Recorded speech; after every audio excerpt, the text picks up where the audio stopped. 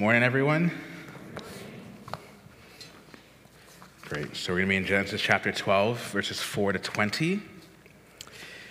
And our title for today's message is Faithful to the Faithless. Faithful to the Faithless. To start things off with a question, I ask you, what disappoints you the most? What to you precedes intense anger or disappointment at another person? For most of us, I think that is failure. And it's also the thing that many of us fear the most, whether it's a family member, a spouse, a partner, or friend, or even someone that you don't know, but in a way represents you. Failure greatly disappoints and angers us. How do we treat those who fail us? Those who fail to represent us well? Are you someone who immediately disassociates with that person? Are you someone who expresses your anger and frustration with that person when they fail you? Or are you someone like me who sinfully gives up on that person? We can treat others this way, but would never want to be treated that way in return. And the other thing is that in how we fail, how should we then expect God to treat us when failure happens? It's tricky for us to want things like justice, discipline, and mercy when we see and experience failure. As we continue our series in Genesis now, zooming into the life of Abraham, God's made a promise to humanity, Adam and Eve, in Genesis 3, that the seed of the woman is going to crush the head of the serpent. God is still allowing for humanity to thrive and live on his earth. And now God calls Abraham to go to the promised land and to be a blessing to the nations, to continue this plan and purpose of God. But sinful humans who walk with God make obeying God's simple commands complicated. Our sin gets in the way and almost jeopardizes God's good purposes. You see, we all fail. Abraham fails in this passage, and the question that we find answered in this passage is, can our sin nullify the promises and plan of God? Can we just mess things up and ruin God's plans and promises? The answer should be no. Our big idea for today is taken from 2 Timothy chapter 2, verse 13. It says, if we are faithless, he remains faithful, for he cannot deny himself. God's not a liar. He's consistent to what he has promised. And so in light of that, our big idea, the one thing I want you to understand by the end of this message is this for you, that despite our faithlessness, God remains faithful. That despite our faithlessness, God remains faithful. That when it comes to the promises of God, we don't even have the power to stop them. And that should encourage you and I today. We're going to see how God remains faithful to his promises despite the actions of Abraham. So let's pray, and then we're going to get into our text. So Heavenly Father, Lord, I thank you so much for your word. I thank you, God, that you have written the Old Testament for our instruction here today, that we can, like the people of Israel, glean in, learn, and understand who you are, who we are, and what we are prone to do, and how to trust and obey you in any situation that we're at. So I pray that you be with me as I share what you have revealed to me in your word, and that it be an encouragement and blessing to all who are in this room and to those online. So I pray this all in your name. Amen. All right, so if you're taking notes today, our first point is this, that God is faithful even when we move forward in faith. That God is faithful even when we move forward in faith, or as we move forward in faith, God is faithful. Look at me in verse 4 of chapter 12. It says, so Abraham went as the Lord had told him, and Lot went with him. Abraham was 75 years old when he departed from Haran. So up on the screen for you is a map that I was able to find that simply kind of tracks Abraham's journey to the promised land. It kind of tracks Genesis 12 to chapter 13, verse 4. This map starts by tracking where Abraham's family leaves Ur and heads towards Haran, as Patrick had preached last week. But they settle in Haran. Abraham's father, they stay there. It's like they gave up. But as Patrick had preached last week, God calls Abraham. In Genesis 12, 1-3, he is called and sent by God to leave and kind of fulfill that original trip, but under God's instruction, to leave safety and security and to go to the promised land and to be a blessing again to the nations. In verse 4, that word went, so Abraham went, is the past tense of that word go there in verse 1. It means that Abraham is exactly word for word obeying the Lord here. But it says that he brought Lot with him. Is Abraham disobeying God's command by adding Lot to join him? The answer is no. Abraham leaves safety and security, but he's also being safety and security to Lot, who has lost his father in the land of Ur. Abraham is caring for his youngest brother's son. He has taken ownership in caring for his family, and that's a good thing that he does here. In verses 5-6, this is what happens next. And Abraham took Sarai, his wife, and Lot, his brother's son, and all their possessions that they had gathered, and the people that they had acquired in Haran, and they set out to go to the land of Canaan. When they came to the land of Canaan, Abraham passed through the land to the place at Shechem, to the oak of Moreh. At that time, the Canaanites were in the land. So one thing to keep in mind is that Abraham is a former pagan. It says they left with the people they have acquired in Haran. That can mean so many different things. Some of us have to live with the consequences of our past actions in our walk with God. But nevertheless, with the command of the Lord, he goes and they arrive at the promised land, Canaan. You see, God's word, and what Moses is teaching us here, is that God's word is enough for us to obey him. But to obey God's word is going to require faith. Hebrews chapter 11, verses 9-10 says this for you on the screen. By faith, he, which is Abraham, went to live in the land of promise, as in a foreign land, living in tents with Isaac and Jacob, heirs with him of the same promise. For he was looking forward to the city that has foundations, whose designer and builder is God.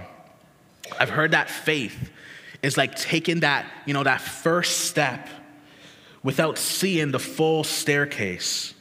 Real obedience requires you to believe what God has said and promised. If you believe it, you will then do it.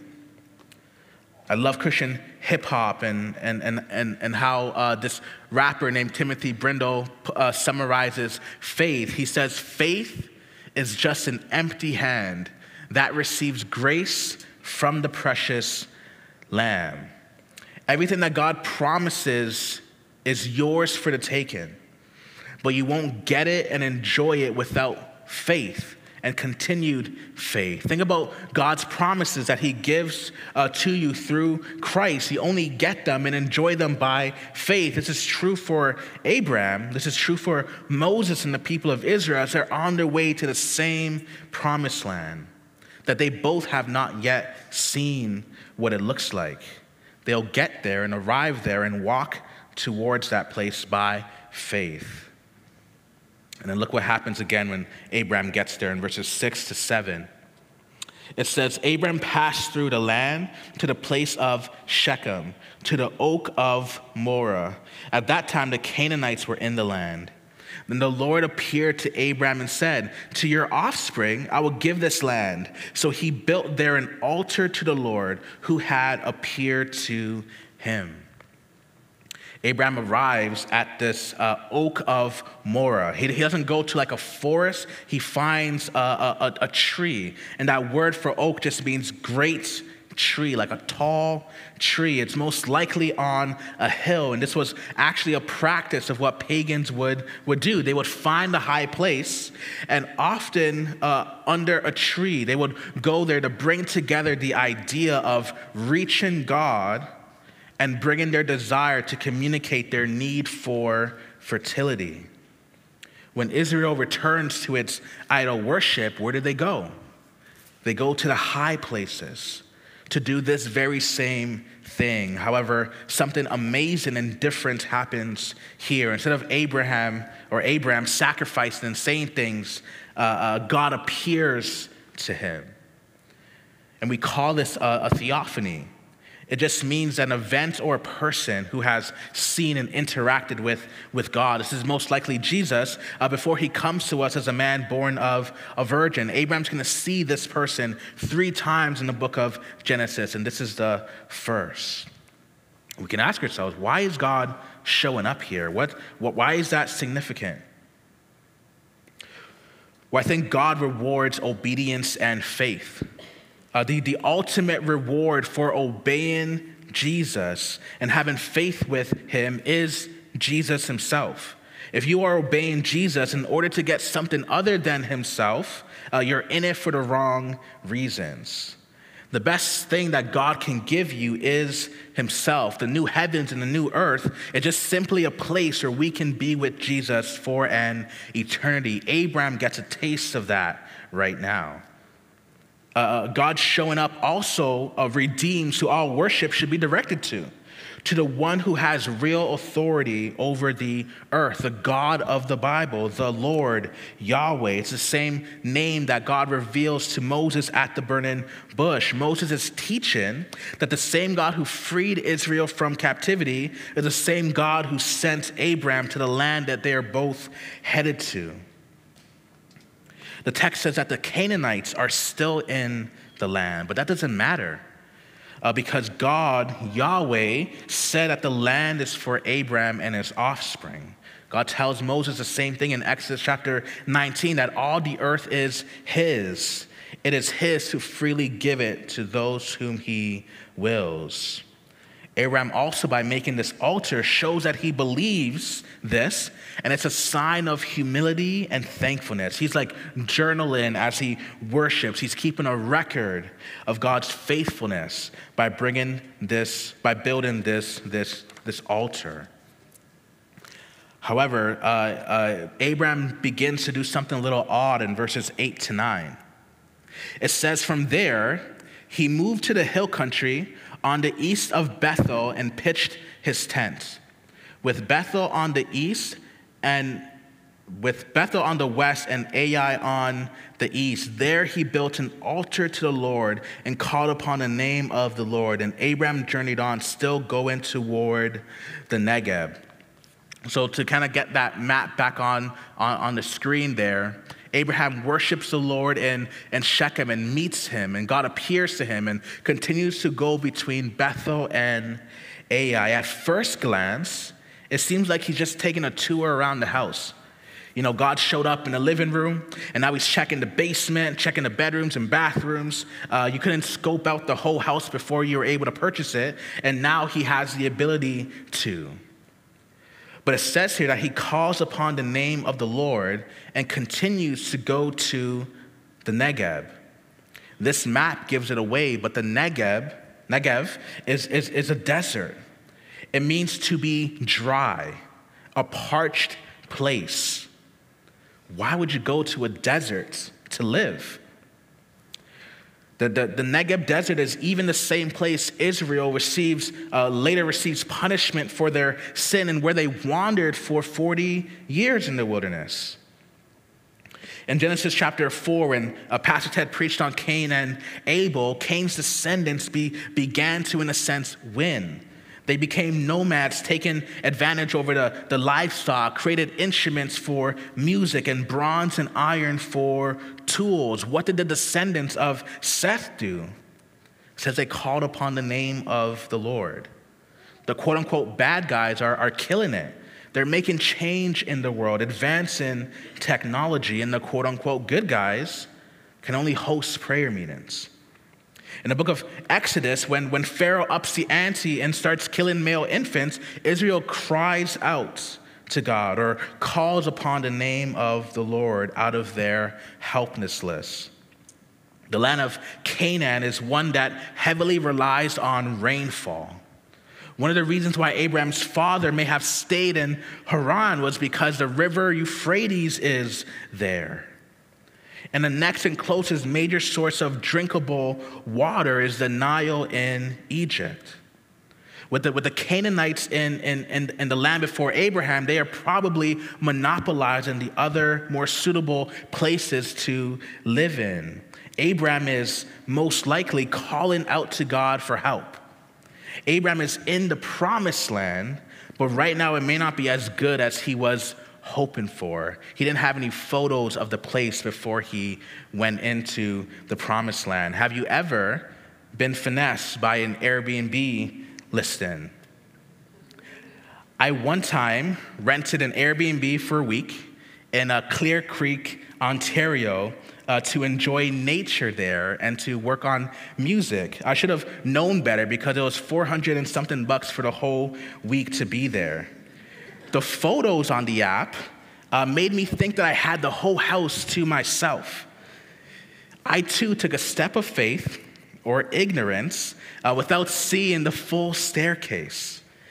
And within his contract, he states that that while you are staying there at his house, he is going to stay there with you. That you sleep on his bed, and he just simply moves over to the couch. I slept every night at that house with the door locked and with a knife by my bedside, expecting the worst. And it's only in God's good grace, though in getting to know David, that was the owner's name, that he was a Christian, had a full-time job, and worked 12 hours a day, which made being at the home tolerable and a little easier to actually be there. This land that Abraham is at is not yet told to him that it's a land flowing with milk and honey, as he told the people of Israel. It is his land. But there's some tenants that need to go. The previous owner needs to get out of there. And with his family's safety on his back, Abraham is probably growing more and more fearful. And when you and I are fearful, we do silly things. And that leads us to our second point, that God is faithful even when we move away in fear. That God is faithful even when we move away in fear.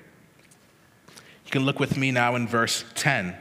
It says, "Now there was a famine in the land, so Abraham went down to Egypt to sojourn there, for the famine was severe in the land." That word "now" in verse 10 could imply a transition to a later time or simply give context to the current time. I think it's the latter, but if it is the former for you, then this famine, and now severe famine, is simply the straw that breaks the camel's back, that Abraham has had enough and is disappointed and ready to leave the promised land. A severe famine means that lives are at stake. But notice what it says in verse 5 and verse 10, what the contrast is. At the end of verse 5, it says, "And the people that they had acquired in Haran, and they set out to go to the land of Canaan." And then in verse 10, second half of verse 10, it says, "So Abraham went down to Egypt to sojourn there, for the famine was very severe in the land." This language is not used to communicate a physical descent into the region, but more so a spiritual descent of morality and ethics. Abraham doesn't talk to God here. He has a better ask for forgiveness than permission mentality. And that word sojourn means to linger, to abide, to live for a while. This isn't a grocery trip. But Abraham is like getting work visas for him and his company. In verses 11 to 13, this is what he does next. He says, when he was about to enter Egypt, he said to Sarai, his wife, I know that you are a woman beautiful in appearance. Abraham should have stopped right then and there. But instead, he keeps talking. And when the Egyptians see you, they will say, this is his wife. Then they will kill me, but they will let you live. Say that you are my sister, that it may go well with me because of you, and that my life may be spared for your sake. So again, Abraham is a former pagan. He is aware of how pagans think and act. He knows that entering a foreign country means that you have no rights there since you're not a citizen. That being married, in a sense, doesn't really protect you from other people who are interested, but in fact makes you a target. And he has left his country, so he doesn't have his full family to roll up and protect him either. But knowing what will happen is not the same of knowing what to do. Wisdom, which comes from God, is about knowing the right thing to do and then doing it. Abraham actually manipulates his wife here. His tactic is to first flatter the target, tell her she's beautiful, and then plead with his request. That word say there is used in a way to plead with her. He is actually saying, please say you are my sister. And after that, to justify himself, or to state what he then really wants, desires, and why, is that he says he wants his life to be spared. That if she does this, because of you, he will be safe. For her sake. He prioritizes his life over her purity, that it may go well with him. And he actually believes that Sarai is the tool to accomplish God's promises, that he is more important than her. Bad leaders will sacrifice last. They view everyone else as expendable first. They're the king and everyone else is a pawn on their chessboard. Abraham doesn't even learn his lesson, and instead of manipulation, flat out shares what he demands the next time he does this.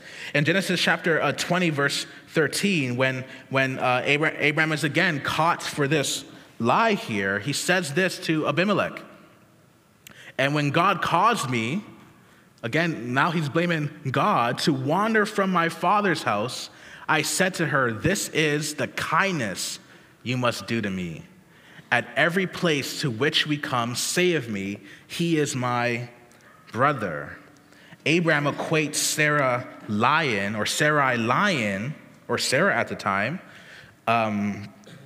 as kindness.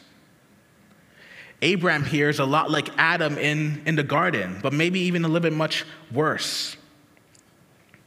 Adam in the garden stood by and did nothing when the serpent entered his domain and space and engaged with his wife.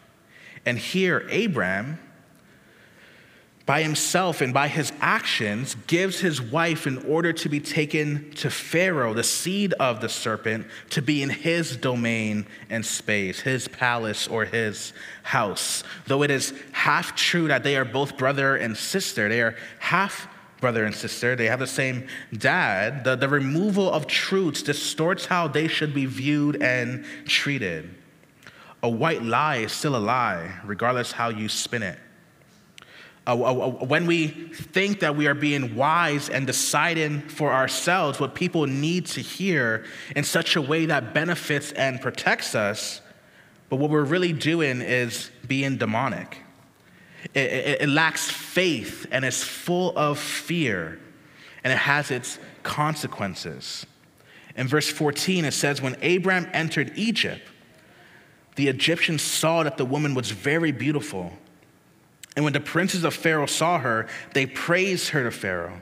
And the woman was taken into Pharaoh's house. And for her sake, he dealt well with Abram.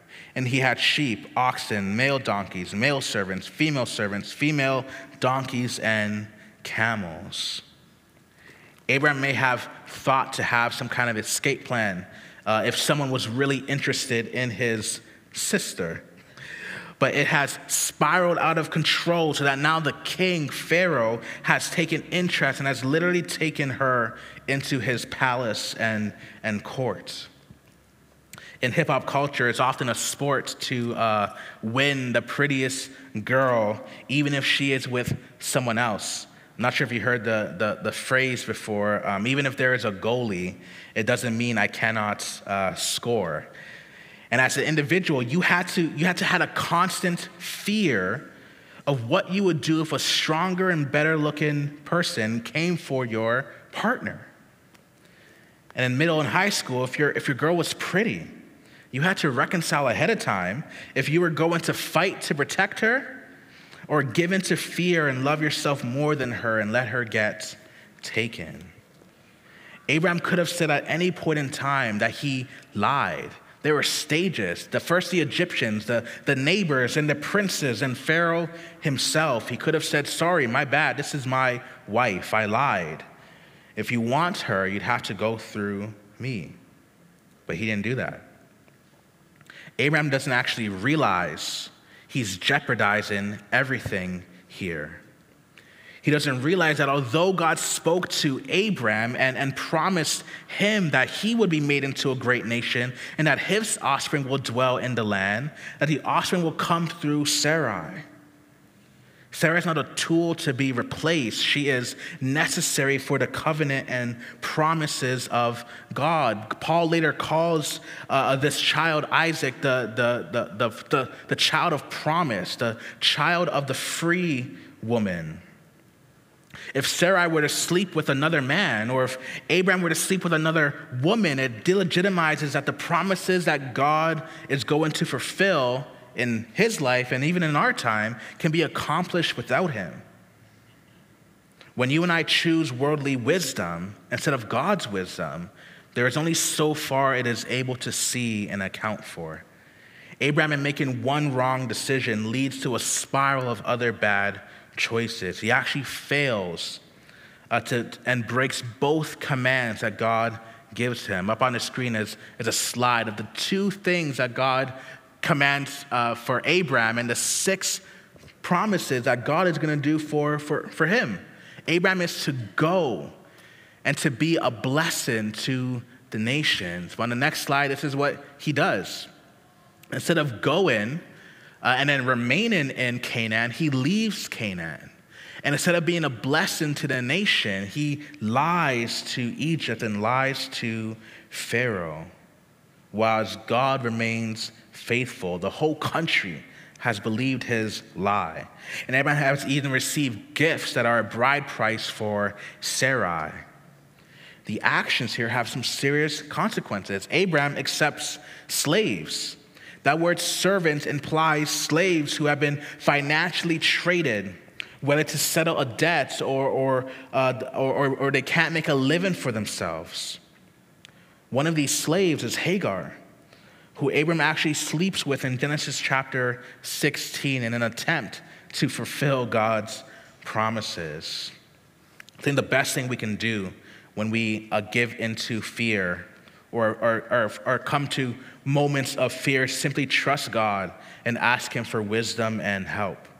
God is more than able to provide for us what we need when we are afraid. The people of Israel found themselves in a similar situation in the wilderness. In Exodus chapter 15, up on the screen for you, it says, "Then Moses made Israel set out from the Red Sea, and they went into the wilderness of Shur." The Negeb, the desert, later gets named. They went 3 days in the wilderness and found no water.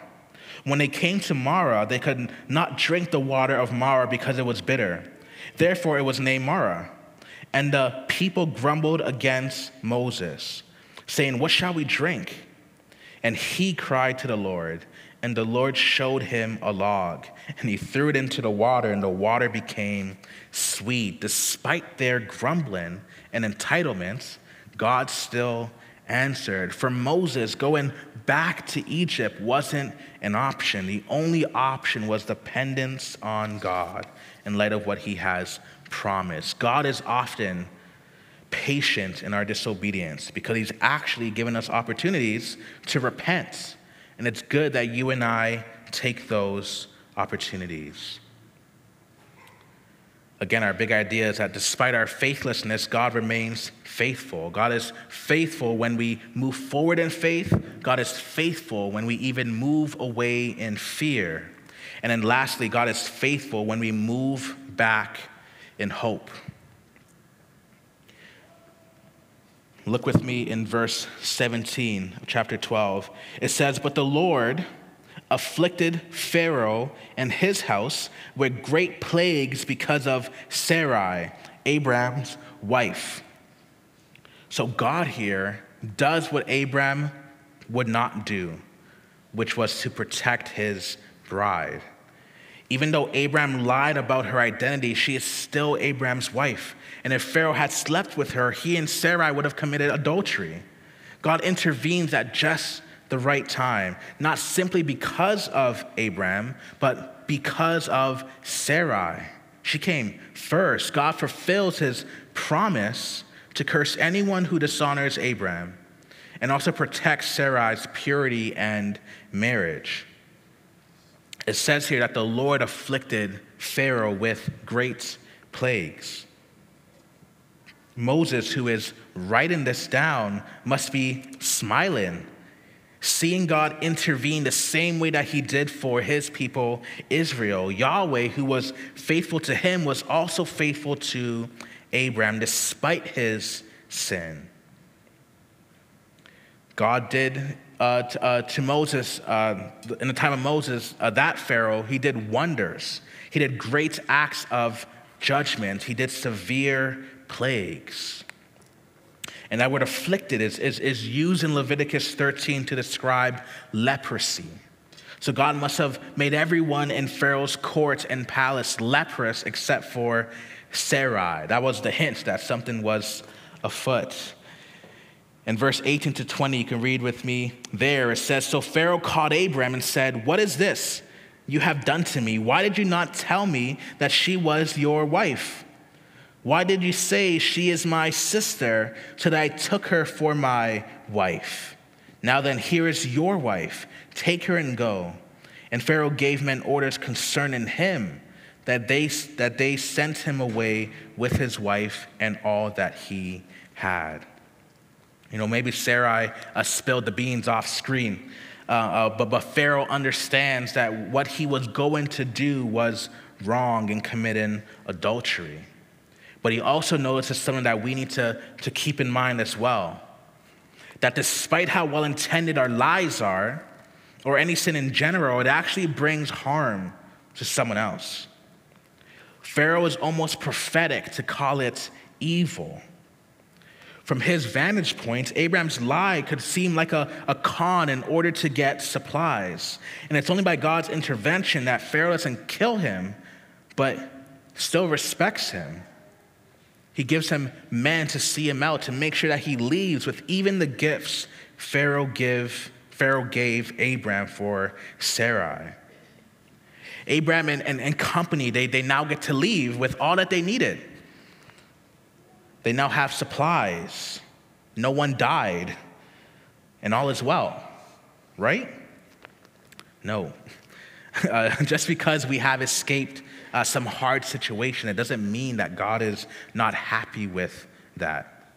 God's able to use everything for our good, but he doesn't condone the evil we do or have done in the process. We call these, bad wins or good losses.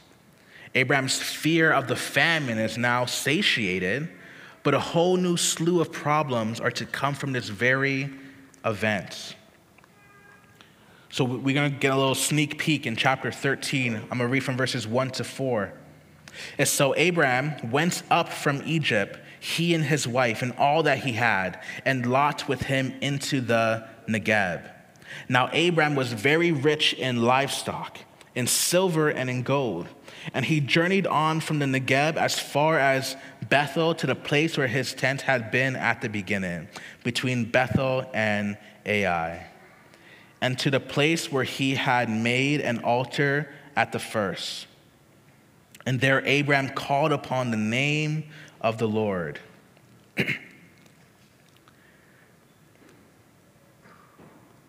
So Abraham, he returns. We can get that map back up on the screen again.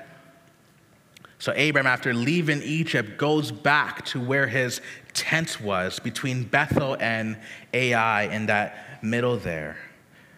They go back to where they started. But this isn't necessarily a walk of shame. There's actually hope to again come back to where he's supposed to be. Oftentimes, our next step of obedience is to return to God's loving arms and hope that he will embrace us and be faithful to forgive us. God's always calling Israel time and time again to return and come back to him in repentance, to turn from their sin. I love the way Jesus puts it in Revelation chapter 2, verse 5. Speaking to the church in Ephesus, Jesus says, "Consider how far you've fallen. Repent and do the things you did at first. If you do not repent, I will come to you and remove your lampstand from its place." God is faithful, and his faithful people, though at times of faithlessness, will return and repent by his grace. In 1 John 1:9, it says that God is faithful and just to forgive us for all our sin and cleanse us from all unrighteousness. But there are consequences that follow. Abraham hasn't even heard the voice of God since the last time he was here. And it's because of this surplus wealth of gain here, from a severe famine to now being very rich in this way, that make Abraham and Lot separate. They have too much in this land.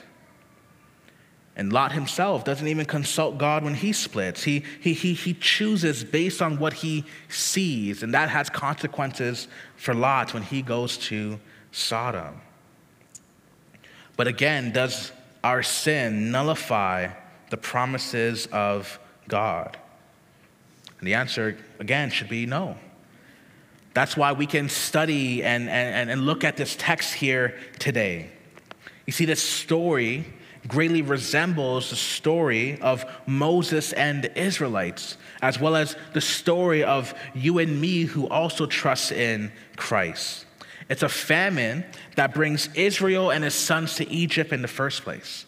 But Israel, Jacob, worships God. He builds an altar, and God tells him to go to Egypt with the promise that he would bring his children back out of Israel again.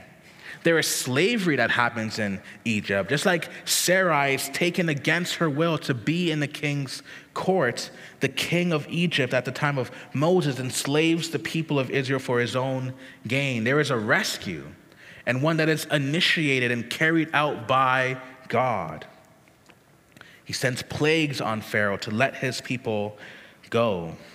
Both Abraham and Moses and the Israelites plunder the Egyptians and receive what they need to thrive in the promised land. And there is a land that is promised to both Abraham and Israel.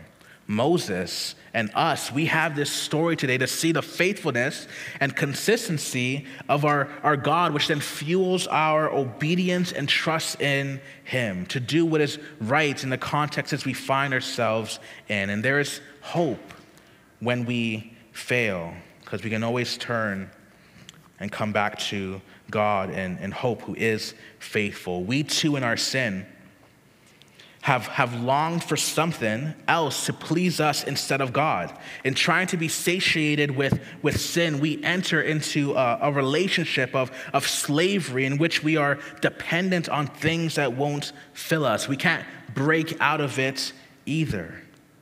We only grow in our misery and dependence on that said thing. But in the goodness of God, he intervenes by sending his only son, Jesus, to do what is required to free us from the bondage of sin and the punishment that you and I deserve. He lives the life that you and I should have lived, perfect, full of faith. And he's died the death that you and I should have died. And when we, by faith, believe that Jesus is the only one who can pay the penalty of our sin and offer us forgiveness and eternal life from our Lord and Savior, we are then saved.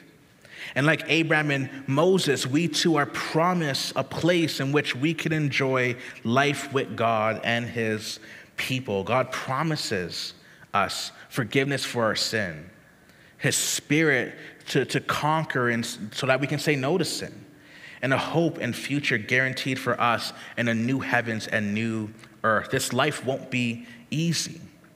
And you and I will find ourselves in situations in which it seems like giving into fear is the best and wisest decision. But that's also slavery that we do not need to walk in. As Christians, we can walk in love instead. To close, 1 John chapter 4, verse 18 says this for you, that there is no fear in love, but perfect love casts out fear.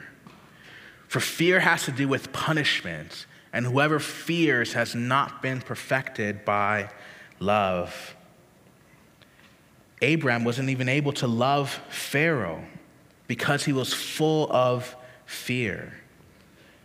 If we trust and believe what Jesus has done for us in the gospel and been saved from the greatest punishment, there is no other punishment that we need to fear. There's nothing to be afraid of with the security that God himself gives us. Christ promises to never leave us or forsake us and will hold us fast according to his promises as he is faithful to do so. So let's pray and close and respond in song. And so, Heavenly Father, Lord, I thank you so much that you are God who is faithful. And forever, Lord, you will be faithful. And so, Lord, I just thank you for the faithfulness that you have shown in my life to forgive, to heal, to restore, to grow, to bear with and strive with me. And I pray, God, for your continued faithfulness, that you would always be ready and available to care and love me and all those who love you as well. So I pray, God, for anyone in this room or join us online that needs to take a step of obedience to move back again in hope or to continue moving forward in faith. May you grant them the grace to do so. And for those who do not know you, Lord, who are currently walking in fear, who are moving away from you in fear, who are trying to drown out the fear of judgment and punishment for their sin. You put eternity in our hearts. You let us know that we are sinners. I pray for those to come to know you, that the gospel may be shared, that they may see it as good news, and that you are willing and able and desire them to come to know you. So we pray all these things in your name.